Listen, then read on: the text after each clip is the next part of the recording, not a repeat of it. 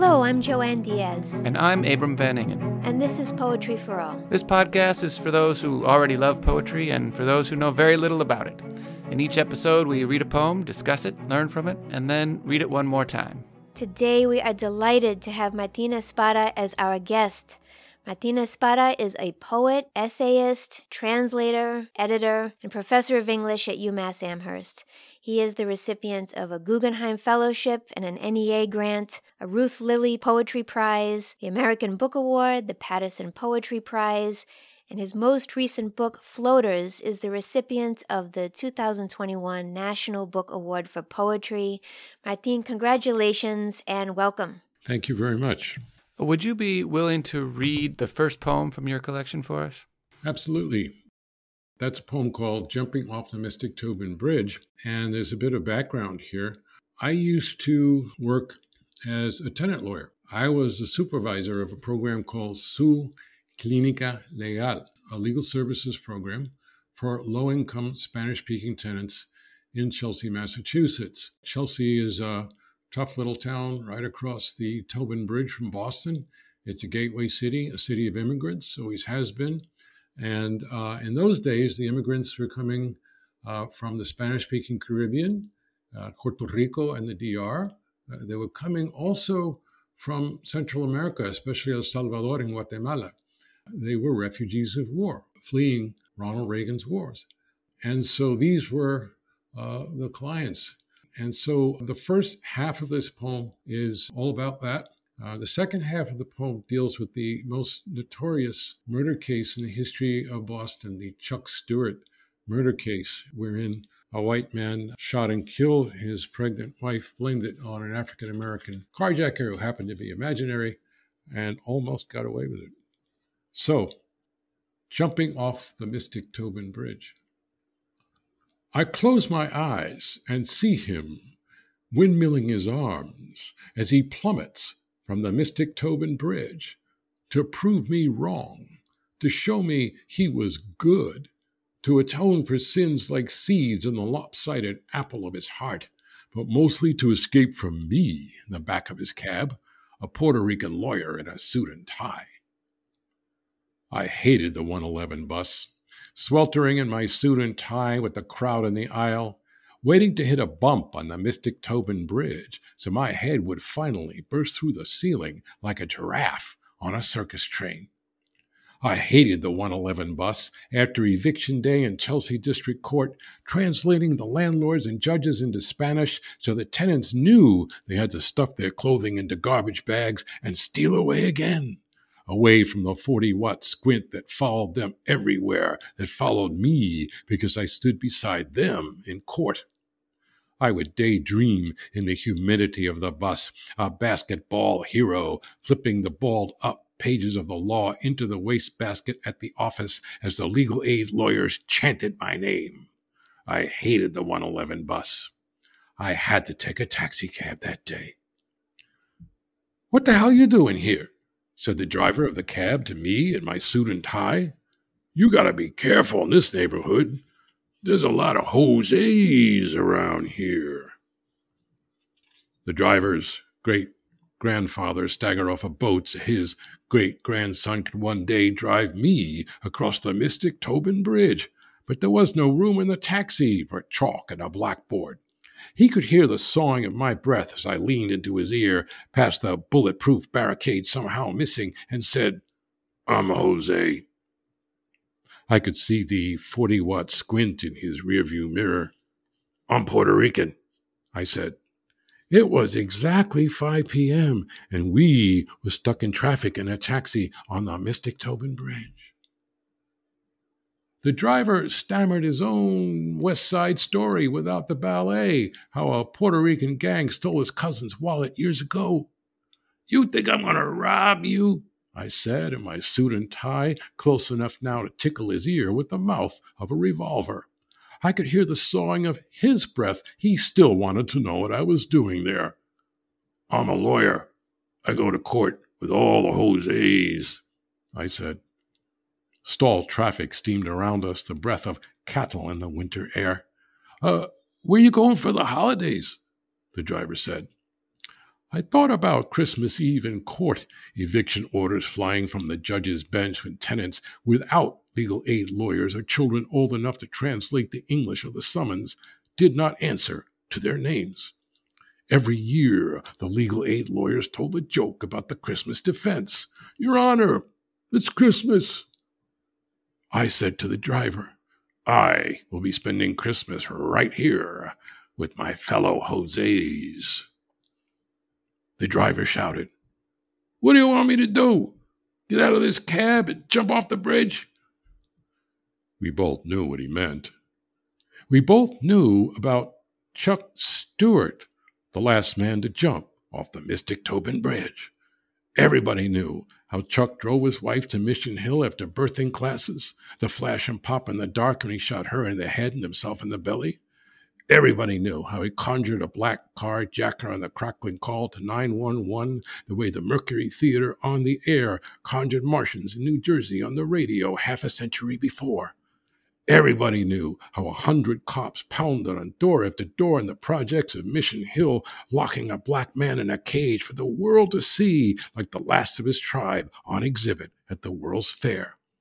Everybody knew how Chuck would have escaped, cashing the insurance check to drive away with a new Nissan, but for his brother's confession, the accomplice throwing the Gucci bag with makeup, the wedding rings, and the gun off the dizzy bridge in Revere.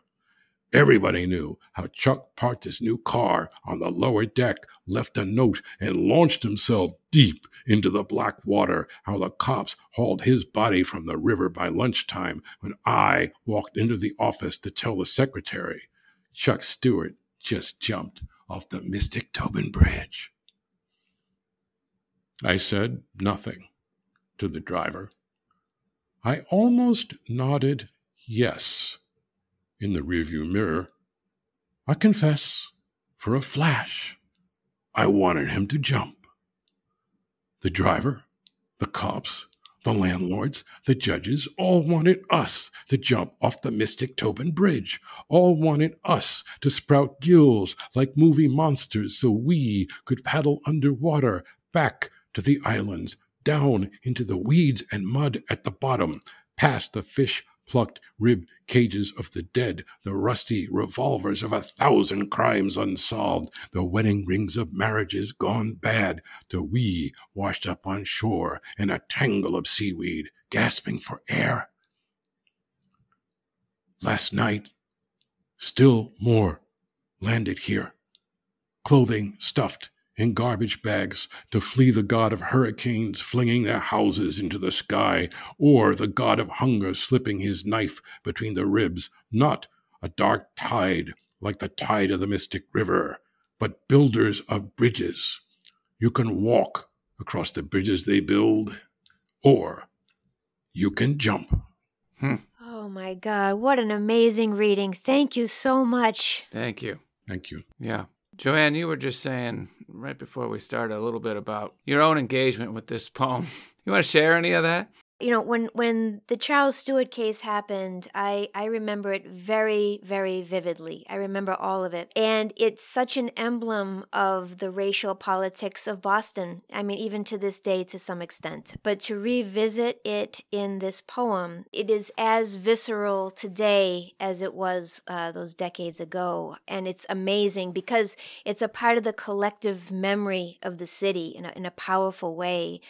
I think that's one of the many things I love about this poem, and I wonder if we could begin with the dramatic situation of the poem, which is to say, this is a very social poem. It centers on an engagement between the speaker and the cab driver, and then it just radiates out to all of these other historical and cultural pieces of information and insight. Would you mind kind of guiding us to that dramatic moment and how you knew to land on it for this poem? Well, let me begin by saying that the speaker is me, and this happened. And since the speaker is me, and since this happened, it was a story I had been telling for years before I wrote it down. When I began to write it down is when I began to see those connections and make those leaps you're talking about. And so it made sense for me, first of all, to represent the experience of being a tenant lawyer and working for Suclinica by recreating this dialogue I had in the taxi. The biggest leap in the poem, of course, goes from Chelsea to Chuck Stewart. And the connection is the bridge. And that bridge enables me to create a continuum in the poem, demonstrating the connections between different forms of racism and different forms of hostility, different forms of violence. And the fact is, this was all brewing around me. This was all happening around me at that time. And of course, it continues to happen in various ways. Can you talk a little bit about the role of poetry in drawing attention to these things? So I'm thinking of the poet Barbara Jane Reese has said of your own poetry that what you're teaching us is in part that to be a poet is to be an advocate, to advocate for those who have been silenced and for places that are unspoken. I wonder if you could speak a little bit to that and that sense of advocacy within poetry. As a legal services lawyer, I was by definition an advocate. Mm-hmm. I was representing low-income Spanish-speaking tenants in court. I was training and supervising law students who would do the same. And it was a very natural act, as natural as breathing, to engage in advocacy. It's hard for me to imagine doing anything but what I do. To me, one flows naturally from the other. I see myself as an advocate, yes, speaking on behalf of those without an opportunity to be heard. Not that they couldn't speak for themselves given the chance, they just don't get it. And so I have the obligation to speak and for you to hear their voices through my voice. So it's so powerful to hear you talk about this. There was a roundtable years ago with several poets, Stephanie Burt, Daisy Freed, Major Jackson, and they were talking about the social role of poetry. And they said that, poetry has the potential to change the shape of our social relations and inescapably our individual and collective consciousness. And I wanted to just bring that quote into this conversation because after what you just said, this poem for me is very active. It does not merely describe, it does not merely recount. It challenges me into the relationship that's in this very claustrophobic cab. When we talk about the impact of a poem on the world, the frustrating factor there is we cannot measure it. All we can do is put it into the air, into the atmosphere of the society in which we live. And then the poem has a life of its own. I would hope that the poet and the poem can change the world. It will do so in a way that is far too slow for me. But I do what I can with the poetry and even within this poem to open up that sense of claustrophobia. It's intriguing to me that you picked up on the notion of space in the poem. But by poem's end, we've opened up to Charles Stewart jumping off the bridge. We've opened up to the bridge itself. And we've also opened up temporally because the poem moves from the past into the present. They're still crossing the border, wherever the border might be. They are still coming to Boston. They're still coming to Chelsea. And so it is a poem that looks at the present through the lens of the past, as if to say, much has changed and much has not. You cannot reverse history. Aquí estamos y no nos vamos. Here we are and here we stay. Another layer of what I'm so drawn to in this poem, and each time I read it, I see something new, is not only are you taking us into the past in order to recount this story with the cab driver, not only are you reminding us of the bigger story of Charles Stewart that was circulating at that time and continues to ripple through, but you're also alluding to other things. For example, in the middle of the poem, I love this, Everybody knew how he conjured a black carjacker on the crackling call to 911, the way the Mercury Theater on the Air conjured Martians in New Jersey on the radio half a century before. Everybody knew how 100 cops pounded on door after door in the projects of Mission Hill, locking a black man in a cage for the world to see like the last of his tribe on exhibit at the World's Fair.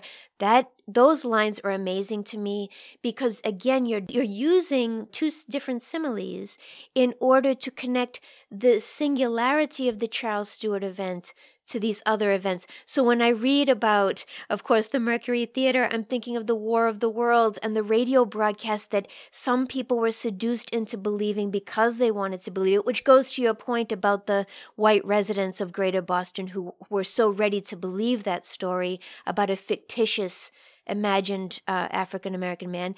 And then this allusion to the World's Fair, I'm guessing, but is that the 1904 World's Fair in St. Louis that you're alluding to? There was more than one. Yeah. Yes, and obviously I spoke earlier that sort of continuum of racism going across the bridge from Chelsea to Boston and going across the bridge from the migrants in Chelsea to the African-American community, as it turns out, in Mission Hill, which is where the police concentrated their search and eventually arrested a man named Willie Bennett. And even after the truth came out, there were those in the press and in the public who still believe, Willie Bennett, he didn't do this, but he did something, didn't he? Such was the faith, such was the fervor of racism at the time. And yet it connects temporally going to the past. And so I make reference to more than one World's Fair with such exhibits of people, of human beings, took place. And yes, there's a reference to War of the Worlds and the Mercury Theater on the Air broadcast. That was Orson Welles, scared the hell out of people. And yet, in hindsight, it seems ridiculous to us. If you listen to that broadcast now, you say, how could people believe that? That's ridiculous. Yes, it is. And then we look back at Charles Stewart. How could people believe that? It's ridiculous. Yes, it is. And yet they believed it. I would love to get into some of the poetic structure of this. So this is one of the longer poems we've done. I wonder if you could just describe what draws you to a narrative poem like this, how it relates to poetry that you've written in the past that looks quite different, and what this kind of form enables for you to do as a poet that other kinds of forms would simply not enable you to do. Well, I do believe quite strongly that poetry is the art of the concise, even though we're not dealing with haiku here, or a sonnet, or a villanelle. Poetry is the art of the concise. The story I tell would take me 30 pages to tell if I were writing a novel, or 300 pages. And so there is a compression here. And the image has, again, a great deal to do with that, the construction of metaphors and similes, but also the length of the line that you pointed out. Now, there are those who look at the page and think, oh, he's writing prose poem. These are not poems written in block form. Those are line breaks. And what you were able to hear listening to me read is the musicality of the poem. This voice, which I consider to be my mature voice, is also the voice in the last book, Vivas to Those Who Have Failed. It was the voice in the book before that, The Trouble Ball. That's where you can really see it evolving in this direction. Well, and just to get on, to touch on the musicality that you hear as you move through the poem, I mean, part of that musicality to me is the refrains that keep coming up. In a Suit and Tie happens several times in the first bit and ties some of those first three stanzas together, in a suit and tie. And then I hated the 111 bus happens 3 times within that one stanza. And the 40-watt squint comes back, and the sawing of my breath becomes the sawing of his breath. And there are these repetitions with variations, these refrains that pass from one to the next, and that draws the poem together for me. And I wonder if you could just speak a little bit about the way you think of on repetition and variation in the art of poetry. It is exactly as you point out. And it's a way for me to emphasize what matters to me in the poem. So yeah, the sawing of my breath becomes a sawing of his breath. If we are close enough to hear somebody else breathe, you're too damn close most of the time. Yes. And so we were far too close to each other in that moment. But the repetition of suit and tie, there I was in a suit and tie, and you know what? Wearing a suit and tie is supposed to be a gesture of power. It is authority. Here I was. Not only was I being disrespected, my whole community was being disrespected, but part of the disconnect for the driver was that he couldn't believe he was looking at a Puerto Rican. Puerto Ricans don't wear suits and ties in his world. And so the very armor I put on to protect myself and to go into battle in court was now the basis of questioning my very humanity. The repetition of everybody knew. Well, yeah, everybody knows now. Everybody knew something different then. There was a before and after there. So there's a certain irony there, and I'm repeating that. But even, towards the end of the poem, there are sonic devices that allow me to emphasize what's important to me, that allow me to emphasize what matters to me. Those stresses are driving the momentum of the music and also the momentum of the meaning in the poem as we come to a close. I'm also very drawn to how often the cadences of your voice and your text kind of land in a sort of an iambic beat. So I'm looking at the penultimate stanza. I said nothing to the driver. I almost nodded yes in the rearview mirror. I confess, for a flash, I wanted him to jump. There are so many moments at the ends of your sentences where they just land in a very declarative, powerful, authoritative way that I love so much. And even the title of the poem, Jumping Off the Mystic Tobin Bridge. I hear that beat. It's very powerful. It's also very natural. Yes. That's a natural way of speaking. And we often think of iambics in terms of the most formal of poems. The reality is it's a very natural way of speaking. I will find myself writing with iambic beats, but then also deliberately interrupting those beats.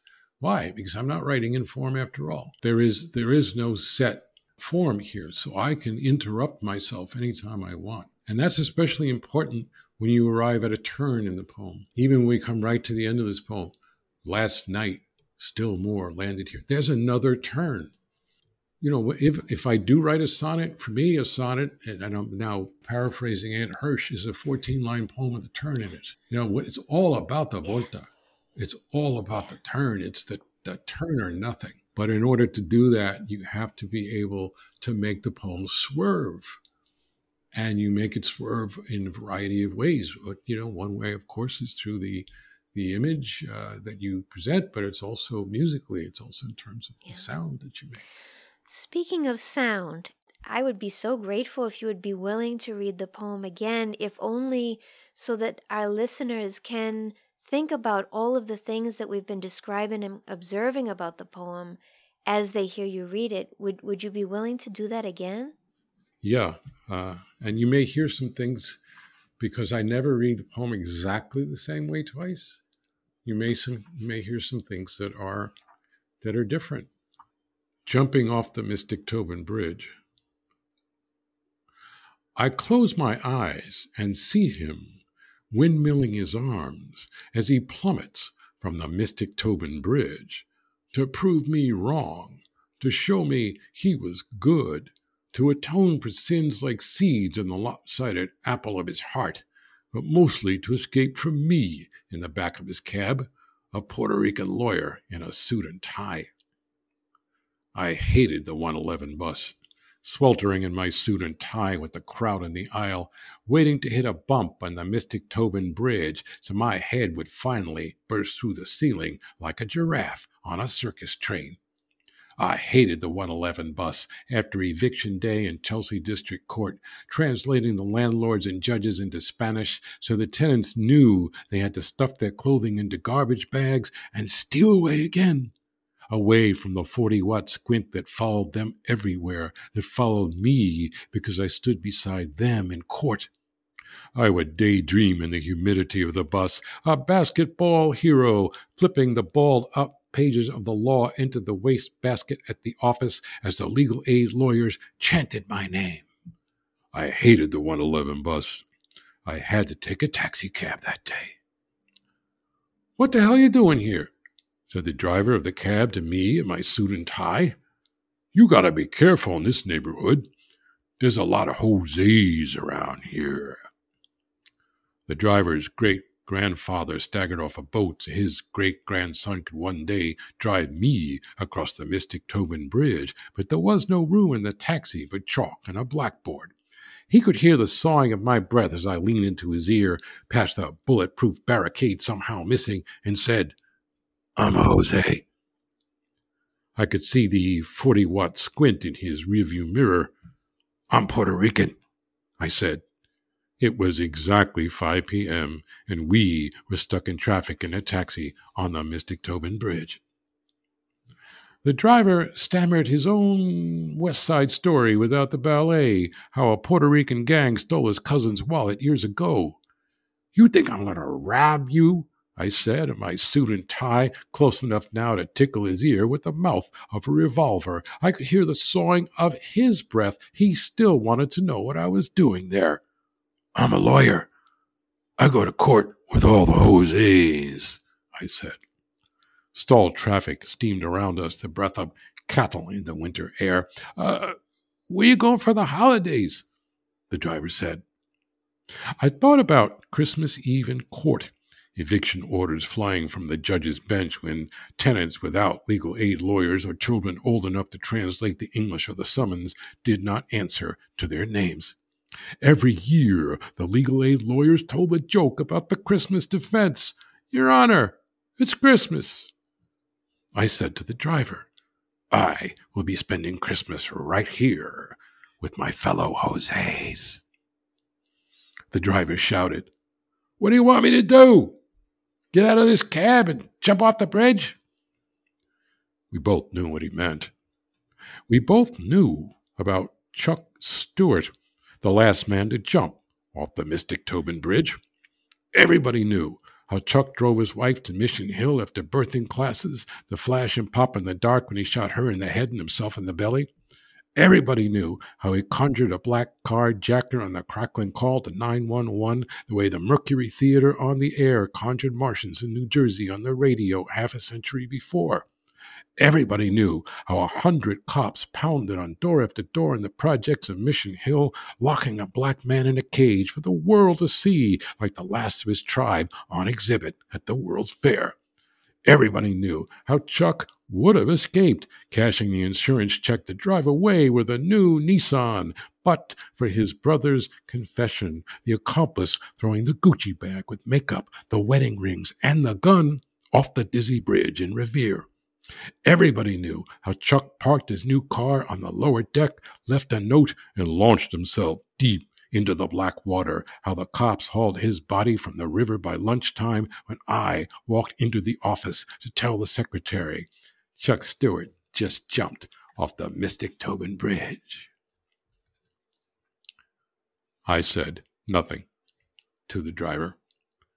I almost nodded yes in the rearview mirror. I confess, for a flash, I wanted him to jump. The driver, the cops, the landlords, the judges, all wanted us to jump off the Mystic Tobin Bridge.